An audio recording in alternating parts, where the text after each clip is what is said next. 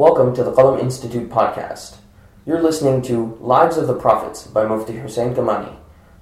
Imagine spending 2 weeks, every day, morning and evening, with the Prophet ﷺ. That's the vision behind Seerah Intensive. Every year, over 100 people from all over the world come together to spend 2 weeks immersed in learning about the life and character of the Messenger of Allah, Muhammad ﷺ. Sign up and get more information at seerahintensive.com. That's SEERAH intensive.com. Now when they ate from this tree, what happened? Allah subhanahu wa ta'ala says, فَلَمَّا ذَاقَ الشَّجَرَ بَدَتْ لَهُمَا سَوْآتُهُمَا. That when they ate from the tree, their private parts were exposed. Ibn Kathir rahmatullahi alayhi says, prior to eating from the tree, there was a nur, there was a light that was covering their private area. They weren't roaming around in Jannah uncovered. They were actually covered. And it was a divine covering. Allah subhanahu wa ta'ala out of His power, His will, provided a nur which covered their private area. But when they ate from that tree, that nur was lifted away and now their private area was exposed. And this was a sign that Allah subhanahu wa ta'ala's protection was lifted from them. Prior to that, they had the protection of Allah subhanahu wa ta'ala. And when they disobeyed Allah subhanahu wa ta'ala, that protection of Allah subhanahu wa ta'ala was taken away, and now they were responsible for themselves. And every human being is in dire need of that protection of Allah subhanahu wa ta'ala. But when we disobey Allah subhanahu wa ta'ala, that protection is lifted. That's why we need to make tawbah to Allah subhanahu wa ta'ala, repent to Allah subhanahu wa ta'ala, and ask Allah again and again to protect us. Protect us from everything. Protect us from our enemies. Protect us from financial decline. Protect us from losing our families. Protect us from health that will deteriorate our ibadah and will take us away from Allah subhanahu wa ta'ala. Protect us from, there are so many things that we need protection from. Protect our sins being exposed. Imagine a world in which our sins were exposed. If someone took our phone and leaked the browser history or the messaging history online so that the world can see it and our friends and family can see it, we would be the most disgraced human beings. No one would want to even look at our face. If the thoughts of our brain were leaked out in front of people, we would be disgraced. And Allah subhanahu wa ta'ala satar. He is as-sattar, the one who covers. This is a beautiful thing that Allah subhanahu wa ta'ala has favored us with. And that's why there is a hadith, the Prophet sallallahu alaihi wasallam used to teach the companions a dua to read. Allahumma astur awrati. Oh Allah, cover my faults. Oh Allah, cover that which needs to be covered of me. Don't let anyone ever see it. In one narration, the dua that we're taught is, Allahumma ja'alni fi ayni saghira wa fi a'yunin nasi kabira. Oh Allah, allow me to remain small in my eyes. I always think of myself as nothing. But in the eyes of other people, they think me of being great. Oh Allah, let them honor me, but let not me be proud of myself. So we should always ask Allah subhanahu wa ta'ala to cover us. Cover our sins, cover our faults, cover us from every aspect that we need to be covered, as we learned from the story of Adam alayhi salam, how they were covered by Allah subhanahu wa ta'ala. Now, how long were they in paradise prior to being exited from paradise? So the scholars differ in opinion.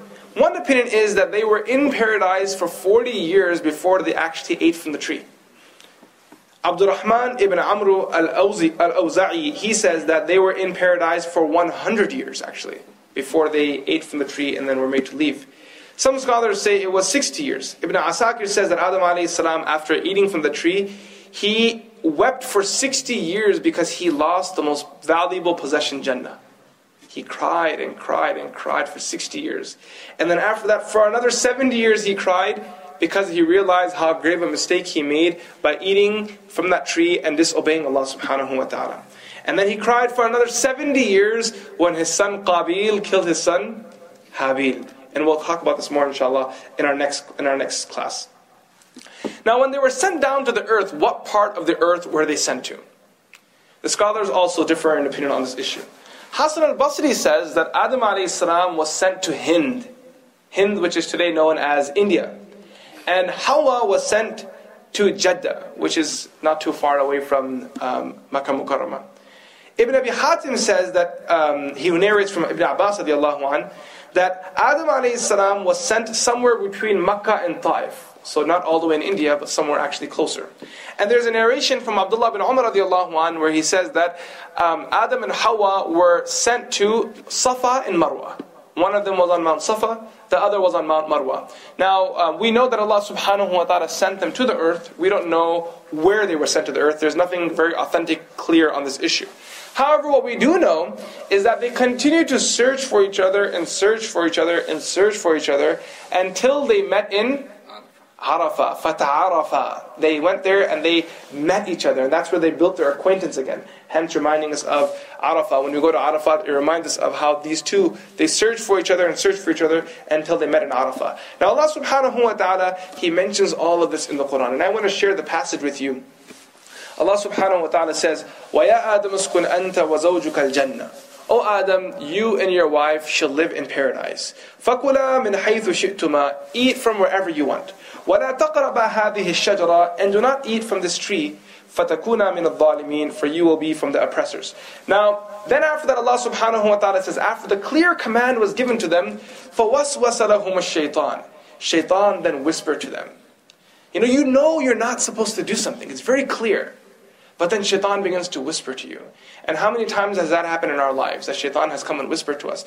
But again, this all happened before Adam a.s. was granted prophethood. So even in this there's a lesson.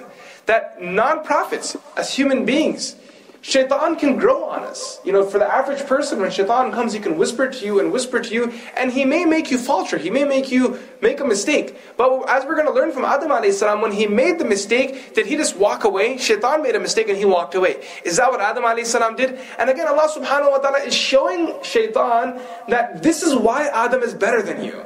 You made a mistake, you walked away. Adam a.s. made a mistake, but after he made a mistake, what did he do? He repented to Allah subhanahu wa ta'ala. He repented to Allah, and Allah subhanahu wa ta'ala accepted his repentance. And this was again another slap in the face of shaitan. Because he thought he was winning it, but at the end of it, he didn't win anything. This was actually against him. Now shaitan, he came to them, فَوَسْوَسَ لَهُمَ الشَّيْطَانِ لِيُبْدِيَ لَهُمَا مَا وُرِيَ عَنْهُمَا مِنْ سَوْآتِهِمَا Shaitan came to them and he started whispering. And shaitan knew what he was doing. He knew that as long as they did not disobey Allah with Allah's command, they would be covered.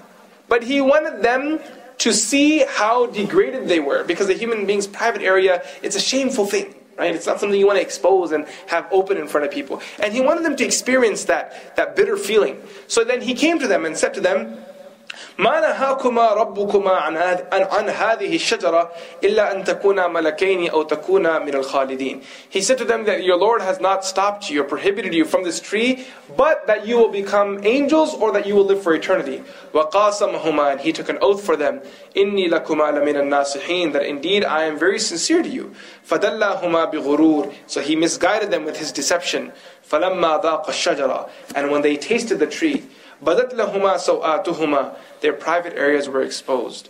وَتَفِقَا يَخْصِفَانِ عَلَيْهِمَا مِنْ وَرَقِ الْجَنَّةِ They began to take the leaves and cover their body. And from here we learn fitrah. We learn sound human nature. That when their private area was exposed, they could have stood there and that's it. They were married, right? Were the two of them married? Was it permitted for them to be exposed in front of one another? Yes or no? Yes, it is. Right? They're a couple. They could be exposed. But they're teaching us fitrah. And what is that?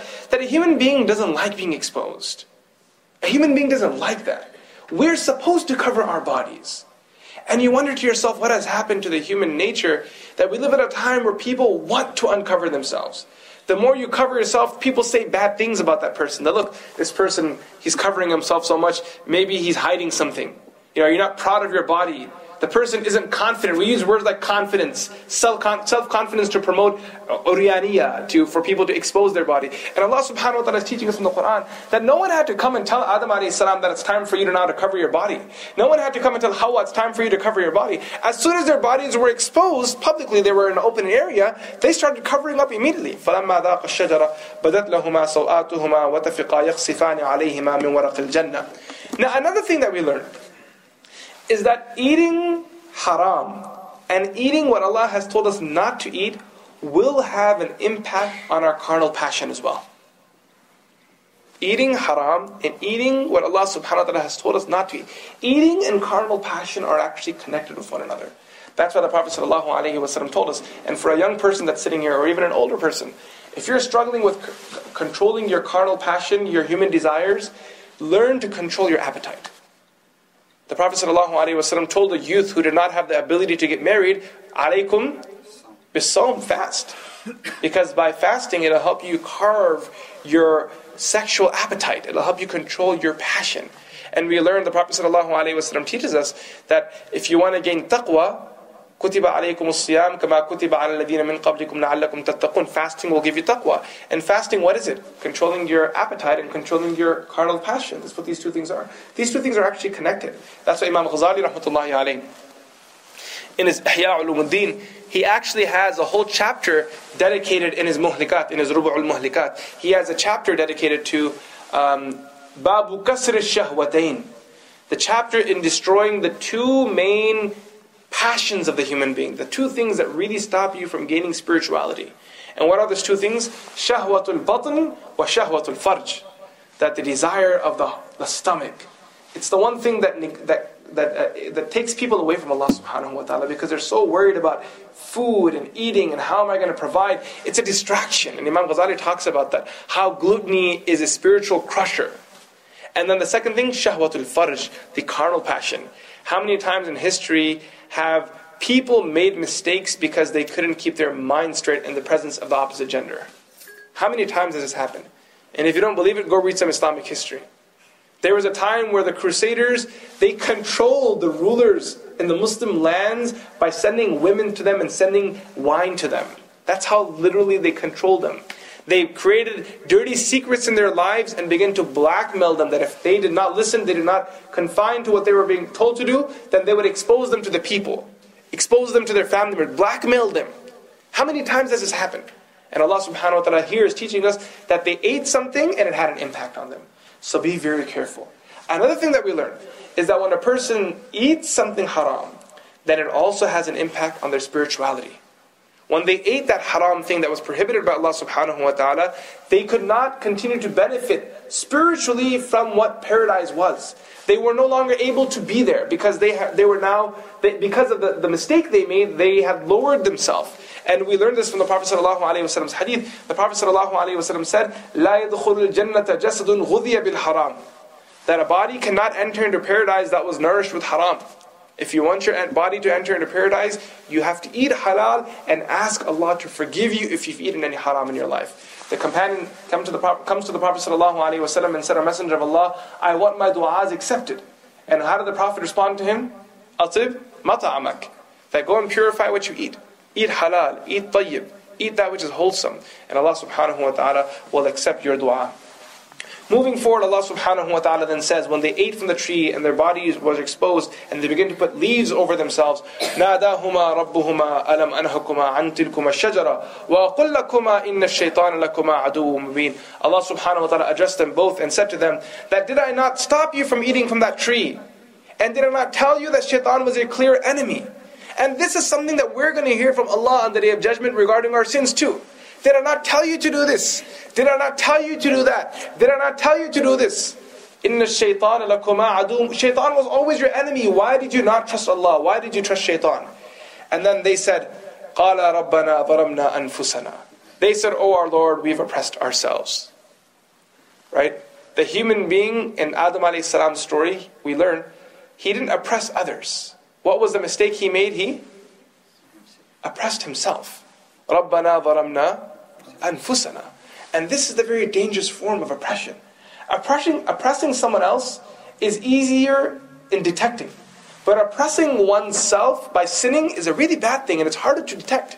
And Adam a.s. isn't viewing sin as liberating himself, as people would assume that I'm going to smoke something to make me high to enjoy my life. He's not viewing sin as something that liberates him. Rather, he's viewing sin as something that shackles him. It's locking him down. It's taking him down. رَبَّنَا ظَلَمْنَا أَنفُسَنَا. O our Lord, we've wronged ourselves. وَإِن لَمْ تَغْفِرْ لَنَا وَتَرْحَمْنَا. And if you do not forgive, and if you do not have mercy upon us, لَنَكُونَنَّ مِنَ الْخَاسِرِينَ. We will be from the losers. And Allah subhanahu wa ta'ala in another ayah of the Quran says, فَتَلَقَّى آدَمُ مِنْ رَبِّهِ كَلِمَاتٍ فَتَابَ عَلَيْهِ. That Adam alayhi salam invoked on Allah with some words. And it was those words that that called for the forgiveness of Allah subhanahu wa ta'ala. Now what were those words that he invoked on Allah subhanahu wa ta'ala with? The scholars differ in opinion. There's a narration by Imam Hakim rahmatullahi alayhi in his Mustadrak that Adam alayhi salam repented to Allah, he repented to Allah, he repented to Allah. And finally he said, Ya Allah, I ask you to forgive me through the sake of the Prophet Muhammad sallallahu alayhi wa sallam. And Allah subhanahu wa ta'ala asked him, how did you know about the Prophet Muhammad when he hasn't been created yet? And Adam alayhi salam said that when the soul was entered into my body, I looked up upon the throne and it said there, La ilaha illallah Muhammadur Rasulullah. And if his name was written on the throne, he had to be someone special. Right? Sallallahu alayhi wa sallam. Now the scholars who hold the opinion of the permission of wasila when making dua, they quote this particular narration as one of their supports. Other scholars argue back by saying that the authenticity of this narration is weak, and there's a debate that goes back and forth on the narration itself. But that is an opinion. Another opinion, which is the more clear opinion and the more obvious one, is that the dua that Adam alayhi salam made to seek that forgiveness from Allah subhanahu wa ta'ala is actually the Quranic dua that's mentioned here. And what is that? رَبَّنَا ظَلَمْنَا أَنفُسَنَا وَإِن لَمْ تَغْفِرْ لَنَا وَتَرْحَمْنَا لَنَكُونَنَّ مِنَ الْخَاسِرِينَ. Oh Allah, if you don't forgive us, then where are we going to go? Oh Allah, if you don't shower your mercy upon us, we will always be sinners. And if as a person you're looking for repentance, if you're looking for forgiveness for a sin that you've done, this is the go-to dua, because this is the dua that our father Adam alayhi salam used. Allah subhanahu wa ta'ala accepted the forgiveness, however there was a consequence for his action. And what was the consequence for his action? He had to leave paradise, right? قَالَ اهْبِطُوا بَعْضُكُمْ لِبَعْضٍ عَدُوٌّ. Allah subhanahu wa ta'ala said that you must now exit paradise. By the way, you know the narration, or you know the opinion that I said earlier on, that they were in paradise and shaitan was allowed to roam around in paradise as well. You guys know that opinion that I shared with you guys? Yes? That shaitan was actually allowed to roam in paradise. They use this as their proof too. Because they say in the Quran, it says, اِهْبِطُوا مِنْهَا جَمِيعًا. That when Allah told him to leave paradise, He didn't say two people leave paradise. It wasn't ihbita. What was it? Ihbitu is plural. And if it's a plural, that means there were more than two people leaving paradise. And they use that as their support. They say, ihbitu minha jami'a, that all of you must leave. Therefore that command was also to shaitan, which means shaitan was inside paradise and was commanded to leave with them. That's their argument as well. It's an important point just to keep in your mind when you're balancing the arguments. And Allah subhanahu wa ta'ala says, وَلَكُمْ فِي الْأَرْضِ مُسْتَقَرٌ وَمَتَاعٌ إِلَىٰ حِينٍ, that you will live in the earth for a while and benefit from it for a period. Not forever. Allah is telling them, you will not be in the earth forever. It's a small period that you're going to be there for. قَالَ فِيهَا تَحْيَوْنَ وَفِيهَا تَمُوتُونَ وَمِنْهَا تُخْرَجُونَ. That in this earth you will live, in this earth you will die, and from this earth you will be resurrected. Now, the last thing I want to quote as a close off today's discussion is that Allah subhanahu wa ta'ala accepted Adam alayhi salam's tawbah. What did I say? This is very important. As a Muslim, you have to hold this aqeedah. Listen carefully. Allah subhanahu wa ta'ala accepted Adam alayhi salam's tawbah. Why is this important? The reason why this is important is because what's the Christian belief? Every child is born in sin. Every child is born in sin because we carry the sin of Adam alayhi salam. Supposedly that's the belief. So our response to that is no. Allah subhanahu wa ta'ala forgave Adam alayhi salam. And the principle is that once Allah subhanahu wa ta'ala forgives someone, then that sin no longer remains. التَّائِبُ مِنَ الذَّنْبِ كَمَنْ لَا ذَنْبَ لَهُ. The one who repents from a sin is as if they had that sin no longer. If someone committed a sin and you are aware that person committed a sin, and they've openly and privately, they've repented to Allah subhanahu wa ta'ala, can you remind them of their previous sinning days? That you used to sin like this, you used to sin like that. You can't do that anymore. Because they've repented to Allah subhanahu wa ta'ala.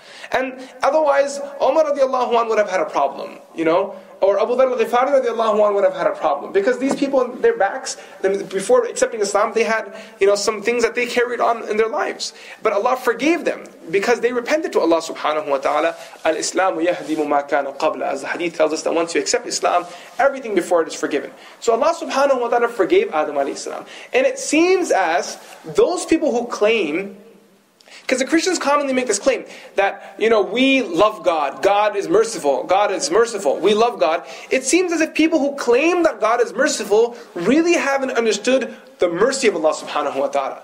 Because if you really understood the mercy of Allah subhanahu wa ta'ala, you and I would both agree that if Allah forgave Adam alayhi salam, what does that mean? that means it's gone.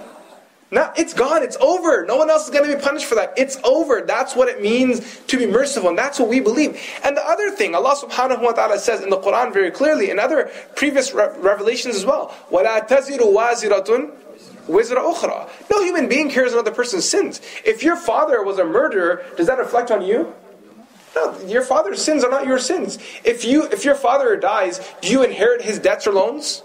You don't. In Islam, you don't. If a person dies, his children are not responsible of his debt. Unless he says to them, I would like for you to take care of my debts, that's another issue. Even that's not binding on them. It's a request. If they do it, great. If they don't, they say we don't want to. They're not accountable for that legally. But no person carries another person's load. وَلَا تَزِرُ وَازِرَةٌ وِزْرَ أُخْرَى. So this is also something important to remember, that we do not believe human beings are born into sin.